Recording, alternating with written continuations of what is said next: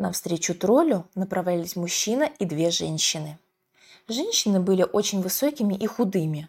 Мужчина оказался добродушным старичком, но почему-то одноглазым. «Добро пожаловать, милый юноша, на наш 10 уровень!» – ласковым голосом сказал одноглазый старик. «Кто вы? Зачем решили посетить нас? Расскажете потом, а для начала прошу пройти в наши покои, отведать наших деликатесов, отдохнуть. Верно устали с дороги-то». «Милости просим», – перебивая друг друга, затараторили женщины.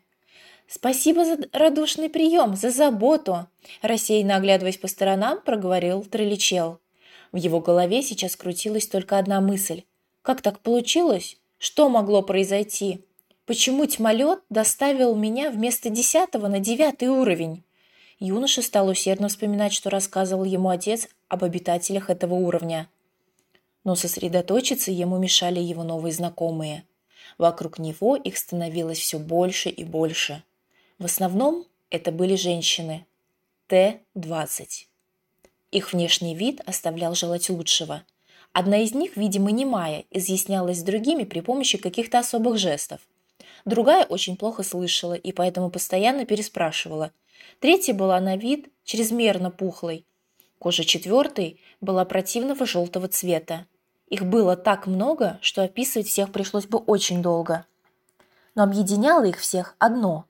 Несмотря на внешнее проявление доброты и скрытости, обилие ласковых вкрадчивых ноток в голосах, как бы ни старалась, их лица оставались злыми. Но не придавая особого значения этому факту и своим смутным догадкам, юноша тотчас же поддался женским чарам. Дамы, мило улыбаясь, окружили тролля назойливой заботой. Они усадили его в самое мягкое кресло, накрыли ноги теплым пледом, своими мелодичными голосами рассказывали различные смешные истории. Некоторые из них пошли готовить угощения. Юноша разомлел, забыл обо всех предостережениях отца. Он уже предвкушал вкусный ужин и теплую постель, а бесконечное щебетание женщин вызывало в нем приятное чувство умиротворения. «Может быть, это и к лучшему? Но я сначала попал сюда», – подумал Троллечел, тронутый заботой и вниманием жителей 9 уровня. «А что, задержусь дня на 2, познакомлюсь поближе с обитателями. Для меня же лучше, узнай много нового и интересного. Дремика, пойди приготовь и принеси свой фирменный чай для нашего гостя», – попросил старичок одну из девушек. «Немияда, помоги ей». Дремика, Немияда. Гулким эхом эти имена отозвались в памяти Троллечела. Где-то я о них слышал. Но где же? Где? Он судорожно начал вспоминать. Состояние неги тут же улетучилось. И вдруг, о счастье, вспомнил. Он вспомнил слова отца, которые тут же вернули нашего героя в реальность. Дремика, Немияда. Это же имена дочерей царя Ироада. Вдруг четко осознал Троллечел. А вот и все остальные находятся вокруг рядом. Тросияда, Огнияда, Ламияда, Глухиида, Желтида, Дряхлияда. Дремика и Немияда ушли готовить чай. Мысли Троллечела вмиг стали ясными. В его памяти четко всплыли рассказы родителей об обитателях 9 уровня. Это злые и вредные духи, которые живут в подземелье, но часто выходят на поверхность земли. Ведь весь смысл их жизни заключается в том, чтобы принести людям как можно больше болезней, бед, горестей и несчастий, потому что они питаются страданиями людей, их горем и муками. А отвязаться от них чрезвычайно трудно. Причем люди сами частенько привлекают к себе этих духов, постоянно жалуясь на свою жизнь и свою судьбу, становятся жадными, злыми, постоянно носят на лице выражение недовольствия и злости. В добродушном старичке Троллечел узнал злого духа, Лихо Одноглазое. Это он тут главный. В подчинении у него не только 12 сестер, дочерей царя Ироада, но и 3 верных помощницы – Поруха, Недоля, Горе. Все они прилипчивые и настырные, ни за что не отпустят свою жертву, пока не вытянут из нее всю энергию, то есть не доведут до болезни, разорения или нервного истощения. А у Лиха Одноглазого одна настоящая страсть – прилепиться к человеку и тянуть из него все силы. напуская беды и несчастья.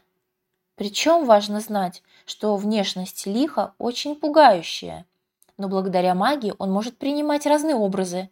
Быть красивой девушкой или ребенком, высокой женщиной или великаном. Троллечел увидел его в образе старика, но его истинный, очень страшный облик можно увидеть только в зеркале. Вот почему Лихо так боится зеркал. Троллечелу также было известно, что все эти злобные существа для троллей не представляют никакой особой опасности. Их сила и магия не действуют на представителей 7-го уровня Земли.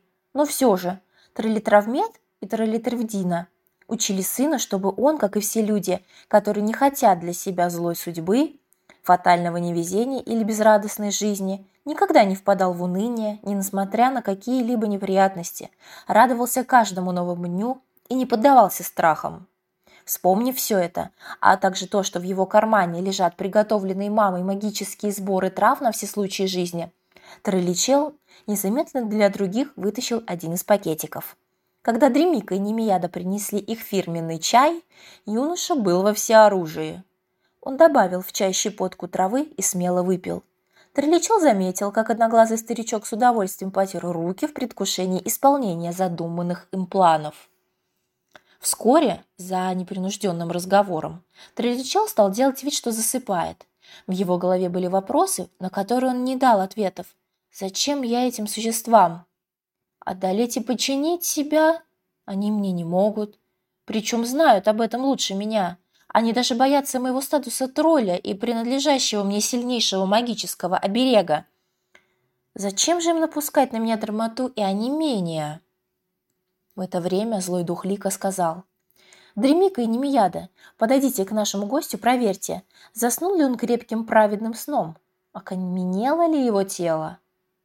Подойдя к юноше и удостоверившись, что он спит, сестры уверили Лиха, что это ненадолго.